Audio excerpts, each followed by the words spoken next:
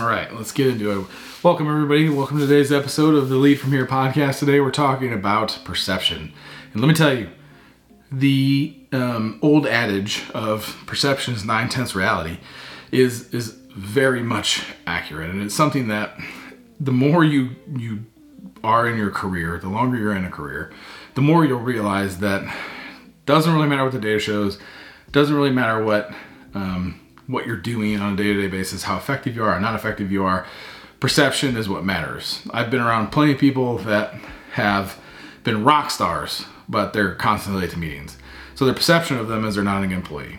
I've been around people that are terrible, but they have a great executive presence and they show up to meetings on time and they are not afraid to share ideas and not afraid to challenge ideas. And their perception is like, oh man, this person's a rock star. But in the team, they're terrible. Whether that's culture or technical, I've seen both. And that's why it's really important to understand a bunch of things. But perception is the key in today's conversation. But from a perception standpoint, if you understand that perception is 9/10 reality, if you have that person that is a rock star in the team, you have a bunch of data that's like, hey, this person's awesome. But your boss is like, this person's always late. They're not a good culture fit. They're rough around the edges. You know, when you go to try and get that person promoted, you're going to have a hard time. Like, you may be able to use the data to get it pushed through one time, but the next time it comes around, if nothing's changed from a perception perspective, it may not happen.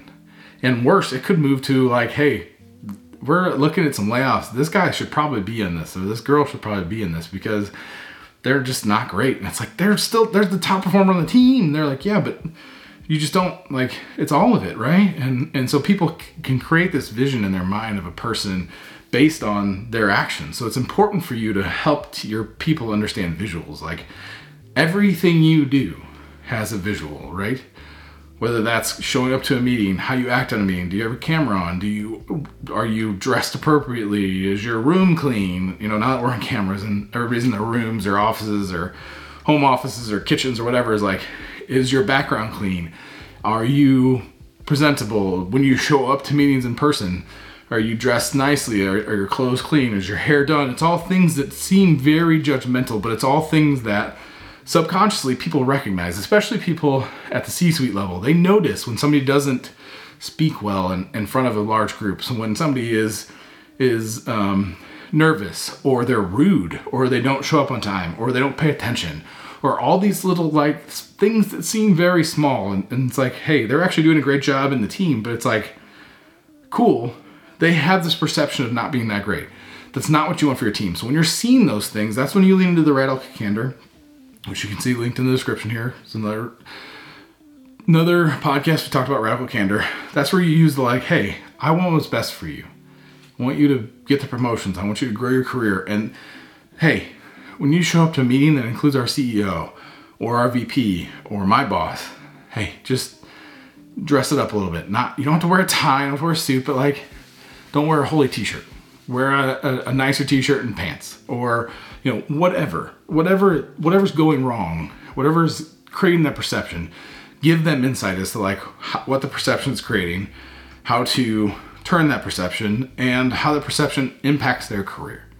Because the visuals of being rude or being short with somebody, or, you know, all the different things that you could do to get a negative response from somebody, whether it's subconsciously or consciously, all those things are on the table when it comes to perception. So it's important for you to, one, be aware of it, pay attention, listen to what you're hearing, listen to feedback. Two, going at it, coaching them through it, helping them understand what it means, how it impacts, and all those things. And it will significantly help yourself and your people in getting what they want, which also equals what you want because you're now their leader. So what they want is what you want, ultimately, to an extent. Obviously, we'll dive into that in another conversation, but ultimately, that's what it's about. It's about taking it to the next level. And I hope that I cannot hear the dogs, because our 4 dogs are barking their heads off right now. So if you can hear that, I apologize. But I appreciate everybody's time. Pay attention to perception. Pay attention to your people. Pay attention with yourself. Pay attention to make sure that you're not doing things that could create a perception about you. I hope this is helpful. Take care. Let me know if you guys have any questions. Jason@leadfromhere.co and all the social media channels. Take care of yourselves. We'll see you next episode.